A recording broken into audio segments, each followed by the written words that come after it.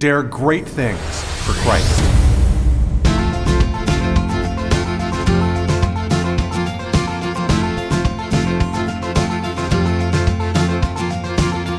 Christ calls us to dare great things. In the marketplace, as well as in the mission field, there has never been a time like the present for the spirit of the Catholic entrepreneur. Now is the time for men and women of great courage and great vision to engage our church and our culture. Now is the time to dare great things.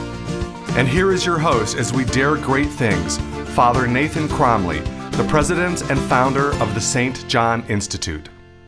It seems self-evident to say that all leadership begins with vision, but that begs the question, where does vision begin? For many people, finding a vision is a very difficult thing to do. In the face of so many problems and challenges, how can we come up with good solutions? The truth be told, God has a lot to do with healing our ability to dream. His grace repairs in us the fundamental structure of leadership by allowing us to recapture our ability to cast a vision. Hi everybody, and welcome back. We're talking today again with you about the power of leadership in the heart of Christ and where we can develop ourselves to be more effective as the moms, the grandmas, the parents, the business leaders, the owners, the managers that we are. Wherever we are, we should be bringing Christ. And we should be bringing his influence into our world by ourselves being in the world and being in the world effectively. Okay, so when we can effectively impact the world with Christ, we can say to be leading it in his name. And this is, by the way, the reason why God has given you the positions of authority and power and leadership that he's given you in our world. It's precisely so that through you, he can exert his influence. So now suddenly, if you look at the people around you, the situations that you find yourself in, and you realize that I've been sent there as my mission field for me to express the love that God has for this world, it kind of takes your breath away, doesn't it? Because instead of looking at the projects that I have, the emails that I have to respond to, all of the texts that I'm getting on a daily basis as an obstacle to my success, I look at them instead as the reason for my success. I have earned my seat at the table so that I could do something positive with it for God.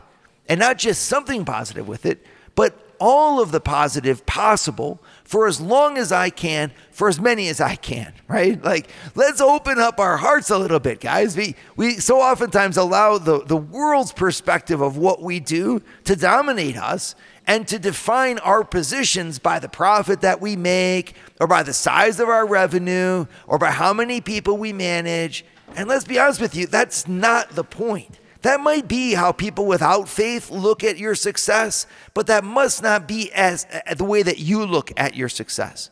God gave us things as he gives them to a steward, that we might use his things and make them to prosper, bring them to prosper for the blessing of others. But in the end, it's in his service.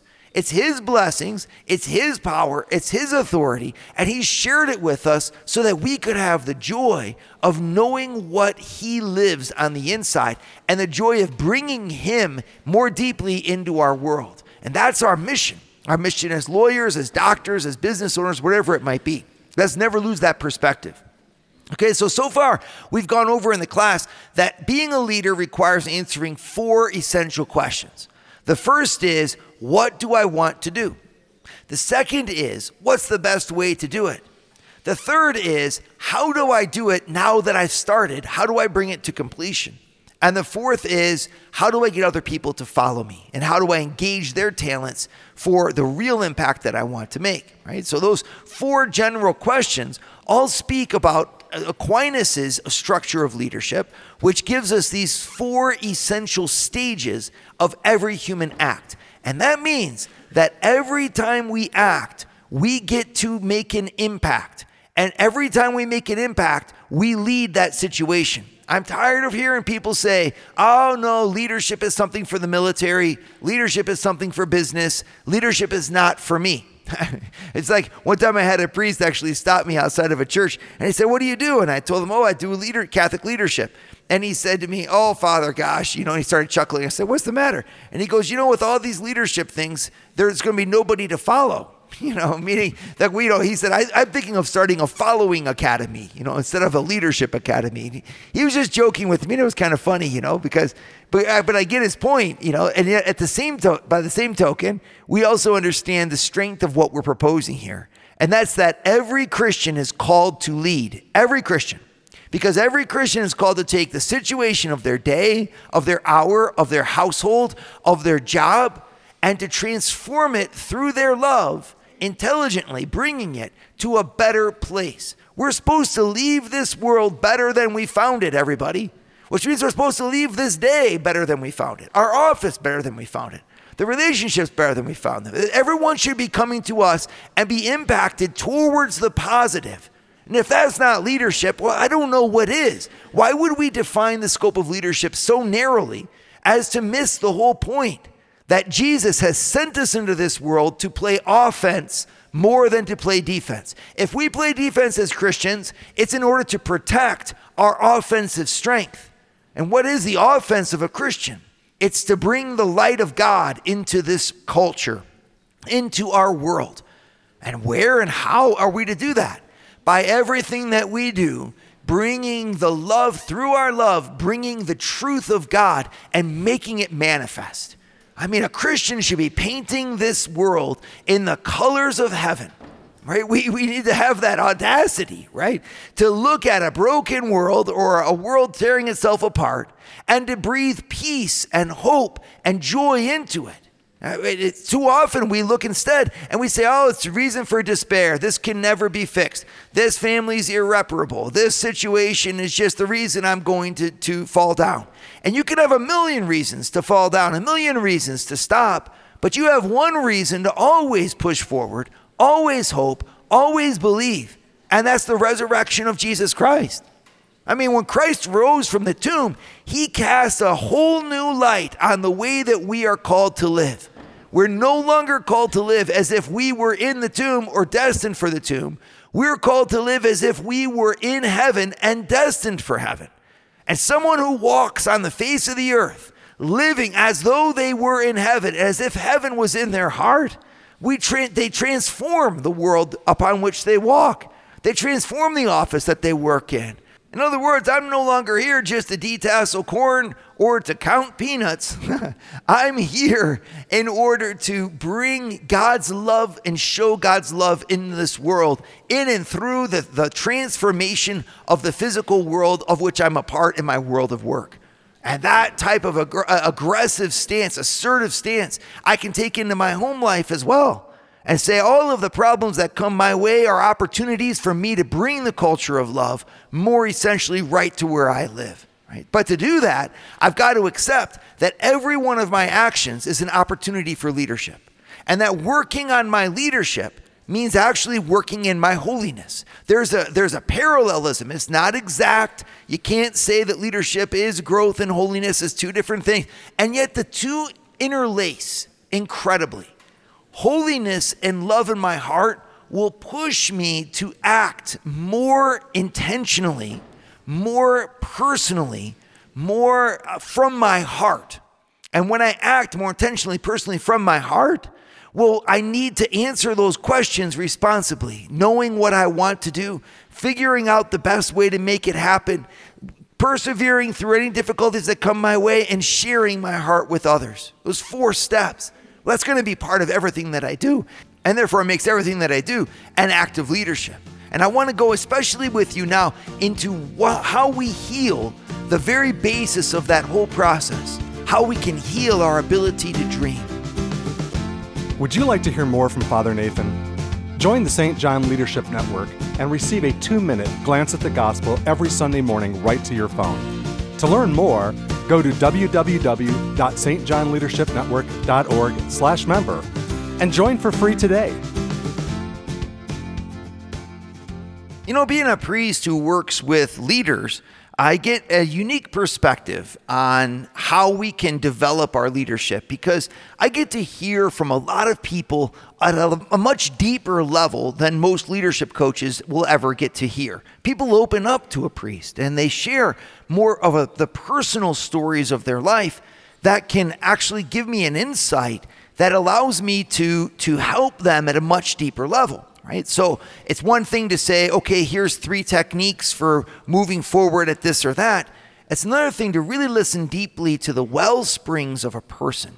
And a priest, of course, gets to do this at many different points. I get to hear you at the high points of your life, the low points of your life, points that you don't even think really integrate with leadership. And after having spent literally thousands of hours listening to people and guiding them through their lives, it's occurred to me that there's a profound link between how we view ourselves and how we project our desires onto the world.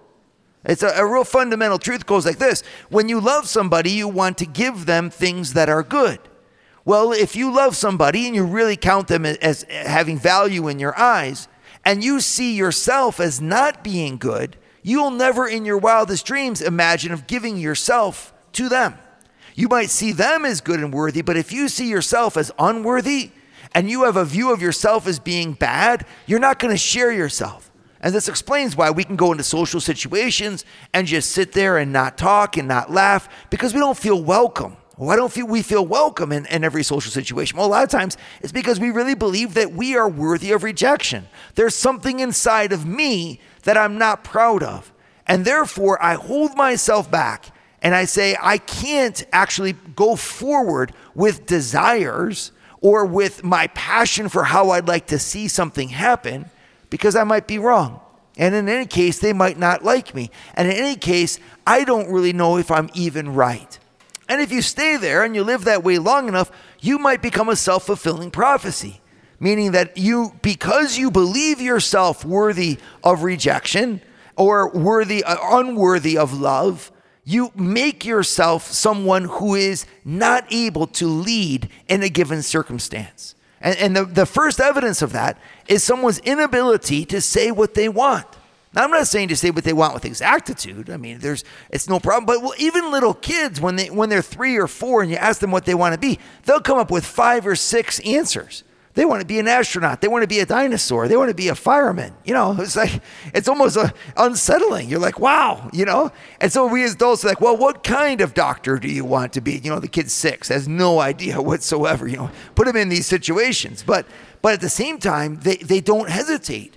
Sometimes I'll go into classrooms, for example, and talk to these kids about being, what it's like to be a priest or just to say hi or whatever. And I'll say, does anyone have any questions? And every single kindergartner will raise their hand. So then you call on one of them and they'll say, I don't know. I don't have a question. Well, why did you raise your hand if you don't have a question? Well, it's because they have so much desire and so much willingness to play a part that they forget that they actually have a part to play, right? But they want it so bad. Well, what's happened inside of us that would make us lose that?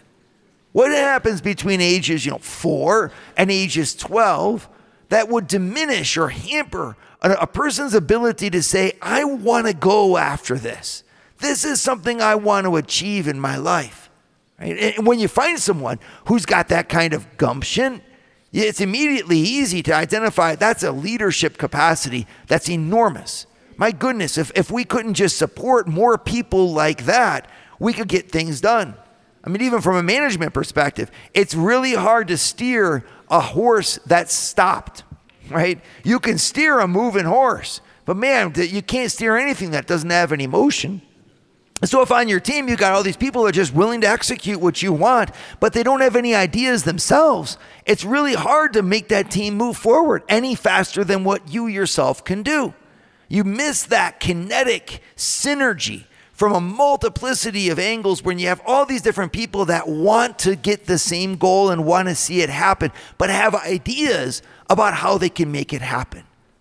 So unlocking that ability in your team and unlocking the ability in yourself to find and the willingness to find a way forward is key for developing the success strategies that we're going to need in order to develop new products or new innovations or solve the problems that are befalling all of us as a leader. It's essential to leadership. And of course, that goes right back to the family. It's the same thing. I mean, there's nothing worse than someone who's supposed to be leading the family and you have no idea where you're supposed to go. I mean, the easiest way to get nowhere is to not know where you're going in the first place, right? And so if you turn to your spouse and you say, hey, do you have any ideas of how we're going to make this year better? And they don't, well, it's a pretty sure bet this year is not going to be any better, right? What are we supposed to do with little Johnny? How do we help little Johnny to overcome his difficulties? And the spouse looks at you and says, I don't know. Well, you're like, well, then we're pretty much sunk, right? And it's the same thing in a society. I mean, if we as a people are like, well, we don't really know how we're going to make this situation any better. Does anyone have any ideas? And there are none. Well, that means that the problem is going to be bigger than the solution. And the problem will end up leading the situation instead of the people. And that, of course, is a situation we all want to avoid. But what's the solution? How do we get beyond that? Well, we get beyond that everywhere we go by this originality, right? And it's of the human spirit, to find a solution and to find a way and to believe that God wants and loves that originality so much that he'll support it with his grace, he'll unlock it with his redemptive power, and he'll give it to this world. The ability to dream is one of the most wonderful gifts that God gives to us. It gives us the ability to look beyond the problem, outside the box, and to find a solution. And when we know that God is a God of solutions, that God is here for healing and for redemption, it means that he necessarily is a God who's bigger than our problems and bigger than the fallen situation in which we can find ourselves. And the leader is the one who taps into that vision of God, taps into that healing power, and is able to breathe forth in an old and stale situation the new breath of the Holy Spirit, of innovation, of passion, of desire, even if it doesn't yet exist. But I'd like to remind you all that by faith, we walk as if we see the invisible. And by faith, we're in tune with things that we do not yet see. A Christian leader should be someone who is used to not being defined by the situation around them, but is used instead to seeing the potential as it is even in God and bringing that potential down onto the earth. We should be an innovative people. We should be a people of the dream. Then what's the problem? Well, the problem is, even if we're people of the dream, our hearts are wounded. And that's where Christ comes to heal us, unleashing the dream, healing the dream, and bringing leadership to his world. Would you like to start your Thursday mornings with a scriptural leadership lesson? Join the St. John Leadership Network, where Father Nathan hosts a 30-minute call at 6:30 a.m. in all 4 U.S. time zones. To learn more, go to www.stjohnleadershipnetwork.org/member and join for free today. So it's obvious that in order for us to lead, we have to know where we're going, right? And to know where we're going requires that we want to achieve something. We have something in our heart that has summoned us and pulled us and drawn us out of ourselves towards itself, right? And so that ability, I call it the dream, that power deep within us to go towards something that doesn't yet exist, it itself has a root. In my work as a priest, it's become obvious to me. I've seen the link between the love that someone has for themselves in a healthy and good way and their ability to dream. And I really think that it's linked to the fact that dreaming or giving forth an idea requires that you believe it's worthy of acceptance. When someone inside themselves has been hurt or put down, and oftentimes it's different forms of abuse or neglect or ridicule or rejection by others, well, they're not going to dare to venture to say something that is not yet. There's almost like a desire for safety and security that's rooted in a fear A deep fear that makes life fatalistic for them, meaning it is what it is. It will be what people will allow it to be. I'm not going to dream. I'm not going to think out of the box. I'm not going to lead. If you say, what do you want to see happen in a situation? And a person has zero ideas about it. Now, on the one hand, it could just be an intellectual thing. But when there's really fundamentally no impetus, no direction going forward, well, they're not going to be able to lead that situation. And look at your marriages. A lot of times in marriages, you see this. One spouse that is kind of dynamic and wants to see things happen, and the other who never has any ideas at all, just kind of goes along. Well, that's all fun and games, but then it stops being fun because life's not a game, right? and you end up saying, my goodness, like what do you want to see? What do you want to get out of life? And when someone is incapable of saying that, don't just try to drag that horse across the finish line. Look for the root cause in the way that they see themselves. Someone who sees themselves as a blessing won't hesitate to find and give that blessing to others. A healthy self-love is at the root of our ability to dream. And yet, dreams, remember, is kind of a bad word, especially if you're from conservative, places in the world. There's a lot of folks that make fun of dreamers, and they say, dreamers, that's the idea guy, right? The dreaded idea guy who walks around the world making life miserable for people who like to plan, right? and so, dreams guy has a bad connotation as someone who makes things up that are totally, unrealistic. And on the one hand, there's always a role for that because it's neat to have people around who are actually creative and can come up with new ideas. But when I speak about the power to dream, I'm not referencing that. I'm not referencing just someone who comes up with new ideas that aren't tied to reality. The matter of fact, the most perfect expression and power of a dream is one that is realistic. And this is something that might be difficult for folks. It's easier for them just to come up with things on a whim or all kinds of what ifs, and whittling those what ifs down to a really something that could be considered as even possible is a process that takes some discipline.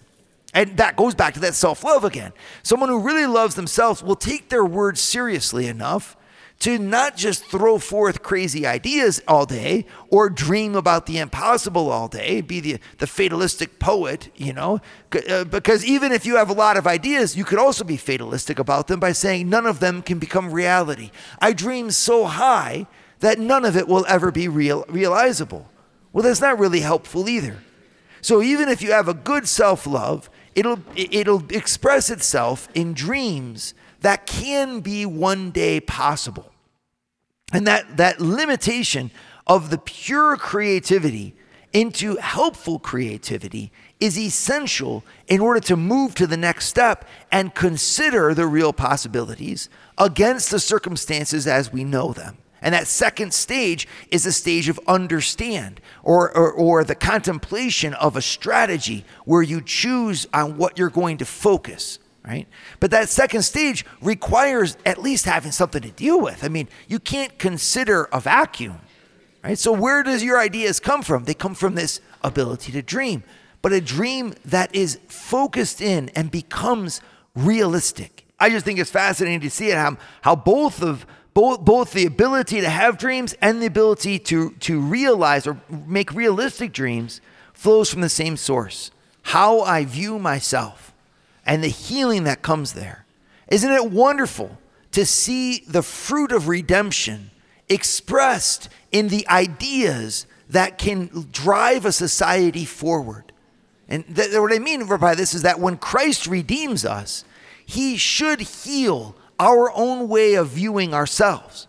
When we fell in the garden, we alienated ourselves from God, we alienated ourselves from each other, and we alienated ourselves from ourselves. This was shown by the fact that Adam and Eve hid from God, alienated from God. They blamed each other, alienation from each other, and they even sewed fig leaves to cover themselves into clothing because they were ashamed that they were naked, right? There's a type of self-regard, self-loathing, which was introduced as a result of sin. So when Christ comes to repair that original shame that they have about themselves, he gives us back a vision of ourselves coming from God, not coming from our sinfulness. A vision of ourselves coming from his mercy. And this vision has as its fruit our ability to desire things. Our ability to say, I am made for that great thing in front of me. And the ability to choose something greater than ourselves to live for and to want to go after. I think that healthy ambition is a sign of a healthy person. A person who believes that what they were made for lies in front of them as something altogether achievable, if only they put their desires through the process of strategy, engage them in a way that they can share with others. Leadership, in other words, is the fruit of the cross of Christ, because at the cross, my vision of myself was healed. No longer must I look at myself as an object of condemnation. There is no condemnation now for those who are in Christ Jesus. Well, if there is no condemnation for those who are in Christ Jesus, then let me live. Let me strive for the great things. Let me bring a vision to this world of what is possible in the light of the redemption, in the light of Christ.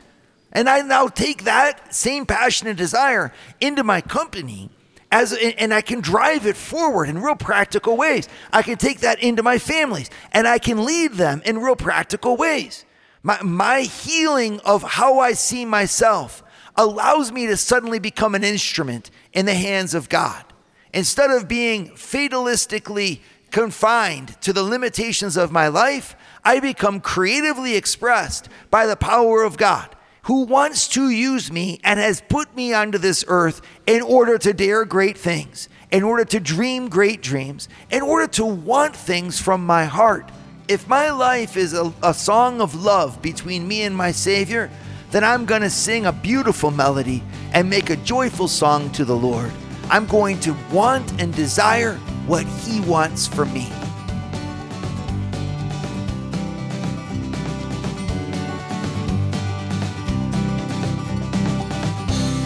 Dare great things for Christ. Share your feedback with Father Nathan. Send us an email at info@stjohninstitute.org. That's info@stjohninstitute.org. And don't forget to subscribe to premium video content to form, unite, and inspire you at Eagle Eye Pro on our website, eagleeyeministries.org. That's eagleeyeministries.org.